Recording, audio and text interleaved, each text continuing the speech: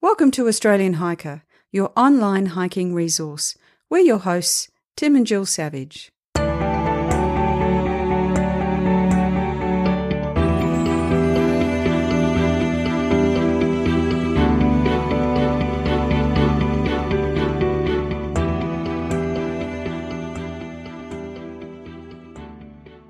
This is episode 116 of the Australian Hiker podcast.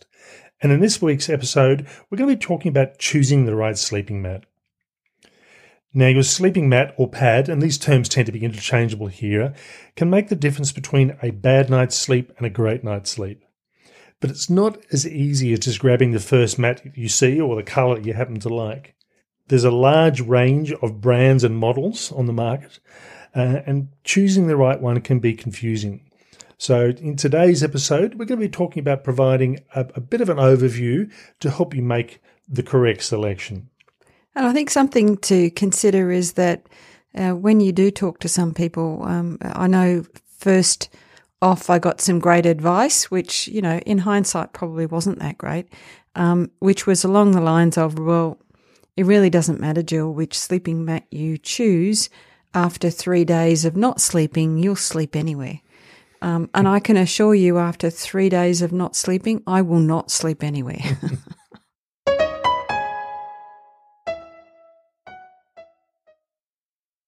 We're going to talk about the basics. And I suppose the first thing we're going to look at is the types of sleeping mats. And really, there are three main types of sleeping mats on the market. And these are the foam pads. And if you think yoga mat, that's probably a good indication. Well, slightly thicker, like yoga mat. Yeah, slightly thicker. These things have been around for quite a few years. They really are around about a centimetre and a half of just this hard compressed foam that provides a bit of protection and padding for you. The good thing with these type of mats is they're relatively cheap. They're very durable. And they will provide that protection against moisture on underneath your sleeping bag and underneath you if you're not using a bag. The problem with this type of mat is that while they are cheaper and more durable, they're not necessarily the most comfortable things in the world. And for me, being a side sleeper, where I'm lying on my side and I've got hip bones and shoulder bones digging into the ground, there's a limit to how long I can actually stay on my side before I've got to roll over. I've got a Thermarest Z-Lite Sole, and that's one of the kinds of sleeping mats that we're talking about here. And I do find it good for short trips, so a couple of overnights. It's relatively easy to stick on the outside of your pack. It doesn't get in the way, but I wouldn't want to use it for a long distance hike. Now, these were the mats that were the first, if you like. Apart from having blankets or bits of canvas that you used to lie on, these were the first real sleeping pads or sleeping mats available for the modern hiking industry. Now, the next type we're going to talk about is the self-inflating mats. These mats rely on having a bit of air in them, and basically you unroll them, and when you open the valve, air actually will flow into these mats by themselves, providing what amounts to a foam mat with a bit of air in them as well. I have used one of these. I mean, when they first came out, it took me a little while to go through and buy one, but it was a big step forward from the state foam type mats. They were a very expensive mat at that time. The prices have certainly dropped now because there's other things that have taken over. But they made a big difference. But again, even from a point of view of being a side sleeper, I still didn't find them as comfortable as I would like. Yeah, and they tend to be a little bit heavier, a little bit bulkier as well. I do like the idea of them almost fully inflating by themselves. That's always nice at the end of the day when you don't have to put too much effort into inflating a mat. And even though they are a self-inflating mat, I always used to find that when I did use them, and I will very occasionally wear them these days, I'd always used to put a couple of breaths of air in there just to get a bit of extra cushioning for me. Yeah, it wasn't. They weren't quite there if you left them to their own devices, were they? The third and final type of mat is the inflatable mat. And if you think back to the old days, or if you're a kid of the old lilos. Surfing with a lilo. Yeah, and that's really what they were. They're a material mat that you put air into. And I suppose the lilos really were the first type of mat. Wonderful if you're car camping, very bulky, not the sort of thing you'd really want to take camping. But from a hiking point of view, where you're carrying it in a pack all day, the more modern mats are very high tech, much more lighter weight compared to the old lilo as that used to be around, and they are much more comfortable as well. So again, as I said, as a side sleeper, providing you're not going for the thinnest one you can find, it's actually quite comfortable to lie on the side. Your hips and your shoulders aren't digging into the ground.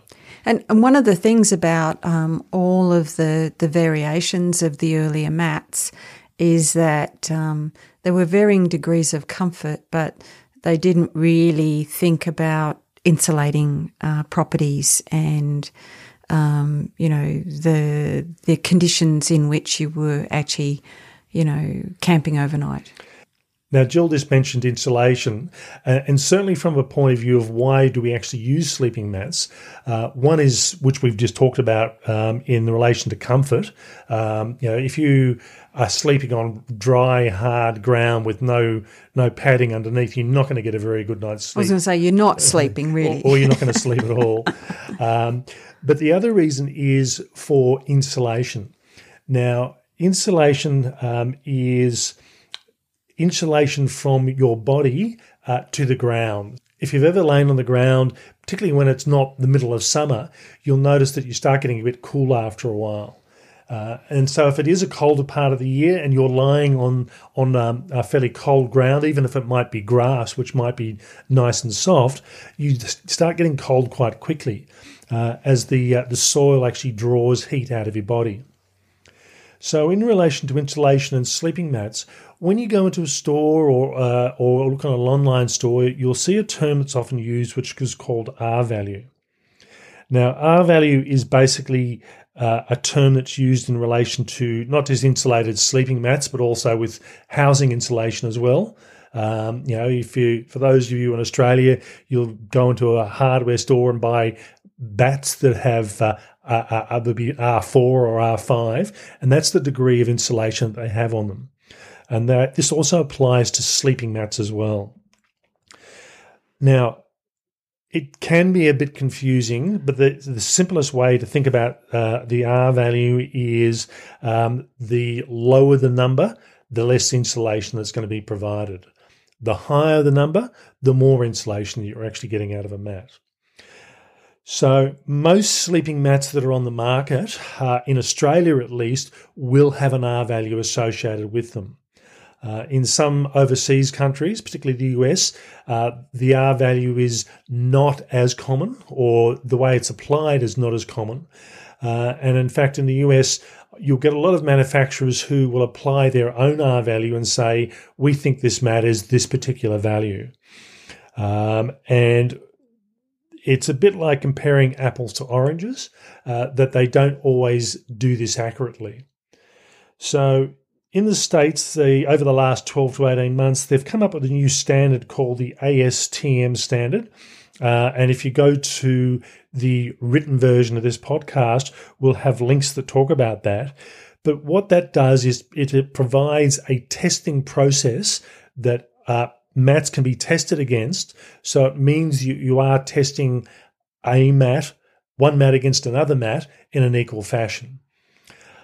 This has become a big thing in the States in particular, with companies such as REI, which is one of the big outdoor stores in the States, making the decision that from, I think it's around about 2020 onwards, they will only stocking mats that have been tested under this standard.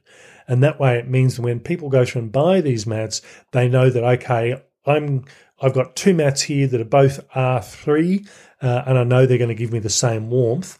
Now I need to look at the pricing and all the other features as well. Now, the ASTM standard, as I said, will allow consumers to do an easy comparison between different brands and different models of mats. Now, in relation to R values, it's a matter of deciding what you actually need in relation to warmth. And I was quite interested to find out that, doing a bit of research for this podcast and this written article, that the recommendation is for an R value around about the R 4.0 mark. And when I looked at this, I couldn't quite work out why. And they're basically saying that if you have a sleeping bag which will also have a particular temperature rating on it, for that temperature rating to be accurate, the sleeping mat needs to be around about that R 4.0. And unsurprisingly enough, a lot of the high-quality sleeping mats that are sold in Australia will have an R value of 3.8, so it's close to being 4. So you know that your sleeping bag will actually, if it's a -2 degree sleeping bag, will actually keep you warm at -2. If you put a sleeping bag that's a -2 degree bag and your R value of your mat is 1, it's not going to keep you anywhere near as warm. So when you talk about a sleep system, if you like, it's the mat, it's the sleeping bag, it's what you're actually wearing at the same time. They're the main things equipment-wise that you've got control over. Yeah, and I think sometimes we think about these things in isolation rather than the package of things that go together. And I think with, if this becomes a little bit more popular in Australia in terms of setting a minimum standard, which is essentially what we're saying is 3.8, that will make it easier for hikers to work out what they really need on any one particular hiking journey. So the recommendations from the manufacturers are for a summertime, so during the hot weather, you want an R value of round about R1 to R2.1. For spring or autumn, and when we're talking about spring or autumn, we're talking about mid-spring to mid-autumn, not right at the not the frosty, part of those times of the year. They're talking about an R value of R2.1 to R3.3, and then for winter, R3.3 to R5. In relation to a mat with an R5, there are mats available with that rating on the market or better. But when you're talking about that sort of degree of warmth, you're probably going to be camping in snow, and that's where you're really going to need that rating. But for a typical winter where you're not dealing with snow conditions, as we mentioned, an R3.3 to that 3.8 mark is going to keep you pretty well looked after for the whole year. So, do you want a mat that's only going to do you for summertime and then you'll have another mat that does you in winter? But if you don't camp in wintertime, it may not be an issue. So these are all considerations to think of when choosing a mat. But in most cases, if you only want to buy one mat that's going to do you for most of the year and you're not going to be dealing with snow conditions, look at a mat with an R value of around about the 3.8 to 4 mark. Recently, we did a Facebook survey with our online community just to see what people were using as far as their reasons for choosing particular sleeping mats and what they were actually using. And while some of the responses didn't surprise me, a couple of them did. So, not understandably, when we're doing a survey on sleeping mats, most people are saying they're going to be overnight hiking. So, 48.6% of our respondents said they were hiking regularly and camping overnight, and then 50.5% were camping occasionally. And they were saying just a few percent of people. Obviously, if you're not looking at sleeping mats, you're not likely to be answering a question. Yeah, that's right. So, but at least this is a bit of self-selection happening. It is. The next sort of thing that I asked is, what type of sleeper are you mainly? And this one did surprise me. We came up with the biggest one is the side sleepers, and they were 52% of the respondents. So you're lying on your side, and this is your most common form of sleep. The next one, which is where I sit in, I'm all over the place. So changing from back to front to side throughout the night, and that was just on 39%. The next one, which really did surprise me, was 7.3% of sleepers were sleeping on their stomach. And that left around about 2% of people who were sleeping on their back. And this really did surprise me. I thought that, In what way? Well, I think when you think about sleeping when you're out camping, you're lying on your stomach with a sleeping bag on the top of you. It just doesn't seem something that seems a logical thing To you, to me anyway. So as I said, sleeping on my back. I do sleep on my back. I change to my side. I'll change to my other side. But while I do occasionally sleep on my stomach at home, it's not something that I ever do when I'm hiking. So as I said, it was a surprise to me. The next question we asked is, what is the main reason for your choice of sleeping mat? And certainly the big choice here was comfort, followed by weight and size when packed. R value was the third choice, how warm it keeps you. Then followed equally by durability and cost. Size and use was the next one. And then the brand. So the brand really was the last choice. People really did rate comfort and features over the brand of the mat more than anything else. The question we'd asked after that is, what type of sleeping mat do you use?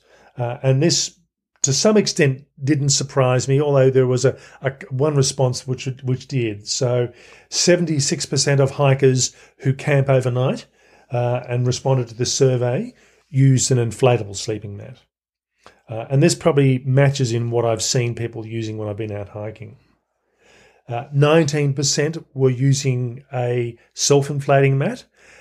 This tends to be an older style mat. And as I said, I've gone from a stage of using a foam mat to using a self-inflating mat to using an inflating mat. And I think a lot of people who use self-inflating mats possibly are people who've had them for a while, because they will last quite a while, and just haven't bothered to upgrade to an inflatable mat. But if it works, hey? It does. And one of the disadvantages with inflatable sleeping mats is you've got to look after them a bit more. If you put them onto sharp rocks, really you potentially have the risk of putting a hole in them. I haven't had that issue. I've had my current mat for 3 years and haven't put a hole in it. Yeah, I have. and patched it badly, but hey, hasn't quite worked. But 5% of people used a dedicated foam mat, and that was, I expected this to be the lowest one, but it did surprise me that it was as low as it was. That only 5.5% of people were using a foam mat. I would have thought more people would have been using this. But as I said, when I think about this, when I see people sleeping out on the trail, I don't really see that many people using foam mats. It's not that common. The last question we asked people is the brand of sleeping mat. What were they using? And the big one was Thermarest at 32%. Now, given that Thermarest for many years owned this segment of the market, it's not unsurprising. Cedar Summit, which is an Australian company who sells worldwide, just over 29%. Funnily enough, the next next brand that fit in here was Other, then followed by Exped at 10%, Climate at 6.5%, Nemo at 4.5%, and Big Agnes at around about 2.5%. So these were the main models that you'll find on the Australian market, with, in this case here, with basically 60% being taken up by the two large brands that are pretty much sold worldwide. Now, as we said, brand probably isn't important. It's more the features and the function is what people tend to look at.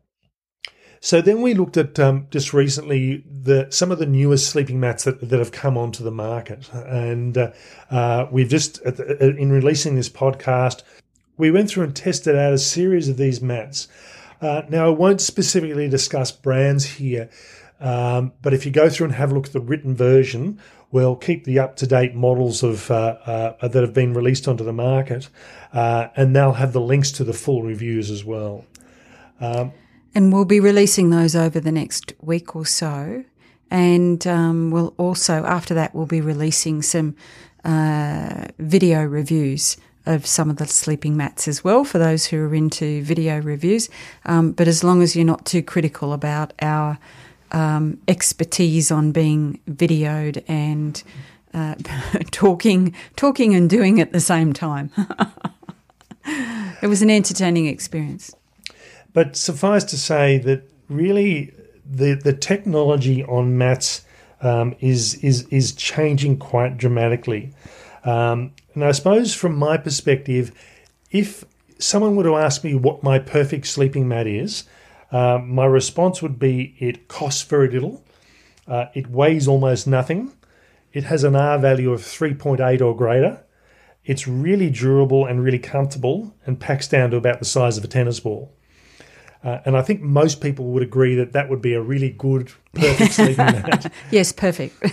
However, that mat doesn't exist at the moment, at least not on the retail market. But given that where sleeping mats have come from in the last 10 to 20 years, it wouldn't surprise me that in another 10 to 20 years that this perfect mat exists. There are certainly good materials that are very durable, that are very minimal in weight, but getting all of these things in one package is a really difficult thing to do. Given that the perfect sleeping mat doesn't exist at the moment, when it goes through to choosing a sleeping mat, it really does come down to individual need. There is no one right answer, and everyone will have a particular choice, whether it be by brand or features that they'll want to go through. So in relation to features, there are two key ones which I'd probably recommend if you're looking at getting a new sleeping mat or your first sleeping mat. The first one is comfort. And again, what is comfortable is going to depend on your own individual definition. For me as a side sleeper, I need lots of cushioning underneath my hips when I roll over. And Jill will attest to this. I don't roll over, I flip. Like a pancake. So, I roll over. I'm a side sleeper at times too, and I will just gently wander over to my side, but Tim will just flip and bounce everybody in all directions. So having a good mat with lots of comfort really is going to make a big difference. The second criteria, as I said, is warmth. I don't typically camp in snow conditions. I do occasionally, but it's really rare. But in most cases, I'm camping through wintertime. I'm camping in temperatures that are below zero when there's frost, quite often heavy frosts. So having a sleeping mat that's going to do me year round is what I tend to look at. Yeah, and I find that even in warm conditions, I can feel the coolness coming up underneath me, and probably partly why I don't sleep on my back too much. I just try to expose as little as I can to the ground by sleeping on my side. So from a personal perspective, some people tend to be cold sleepers, some people are warm sleepers. So if you know you're a cold sleeper, you know you're going to be camping through most of the year in very cold conditions, and you only want to have one mat, that's what you need to go through and buy, that mat that's going to last you the entire year. If you don't mind having two mats, you might have a really ultralight mat, and as this podcast goes to air, the lightest mat on the market is around about 250 grams. Not really going to suit you for the middle of winter when in freezing cold conditions, but certainly a wonderful summer mat. But in that case, you might have a really lightweight, low R value mat for summertime, and you'll have a heavier weight, more insulating mat with a higher R value for wintertime. So it is going to depend on whether you want to get away with one mat or two mats that are going to last you throughout the year. From there, the other criteria that are going to come into this is things like the length and width of the mat. Now, I'm roughly about 185 centimetres tall, and I tend to buy a sleeping mat that's around about my height. There are shorter mats. There are longer mats on the market, and a lot of the mainstream brands will produce small versions or regular versions and long versions. Some of them will either even produce a half-size versions that you can just sleep your torso on. Except when you're talking about women's mats, and then they have regular and large. Yeah. I don't know why. Not long, but large. And typically women's mats will, the reason they're sold as women's mats is they will often tend to be shorter. They tend to be wider at the waist, and they often will have, the waist and the hips, and they'll often tend to have a bigger insulation as well. But just because a mat is labelled as a women's mat, it doesn't mean that guys can't use them. If you happen to be a slightly shorter guy, I think if you just want a bit more generosity around the middle, women's mats are a good option for you. Yeah. So I mean, just because a mat is labelled male, a man, or a unisex mat or a female sleeping mat, don't rule it out just because it's being sold as a women's mat. So the other criteria, apart from the size and dimensions, is the cost. Really, probably one of the dearest mats on the market at the moment is around about the $400 mark. The cheaper mats, if you're looking at the foam mats, are under $100. But again, it comes down to a comfort level that, your level of comfort's going to come in there. Colour is going to be another thing you might want to choose. And then the weight of the mat itself. You'll find usually that the heavier a mat is, the cheaper it tends to be as well, but not always the case. That's often a bit of a generalization. So as we said, really what it comes down to is it needs to suit your style of hiking, your budget and your features that you desire. But otherwise, go through and lay on them is probably the best thing I can recommend. If you've used a friend's mat in the past and you know what it feels like, laying on them is probably the best way to try them out, just to see what they're like.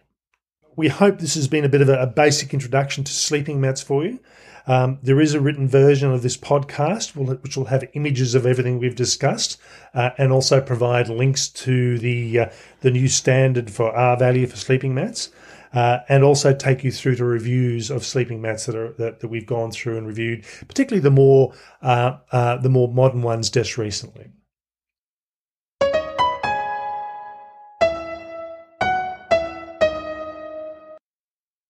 Our next segment is our iTunes reviews, or possibly we should be saying our Apple Podcast reviews. We haven't actually read these out for a while, so here's some of the more recent ones just to give you an idea about what people are saying about Australian Hiker. The first one from Nicoletta Neva is very measured, calm podcast. I really appreciate the valuable, well thought out information the hosts give. Thanks. The second from Seb News, Feeding the Urge. Great to have a podcast with quality Australian content.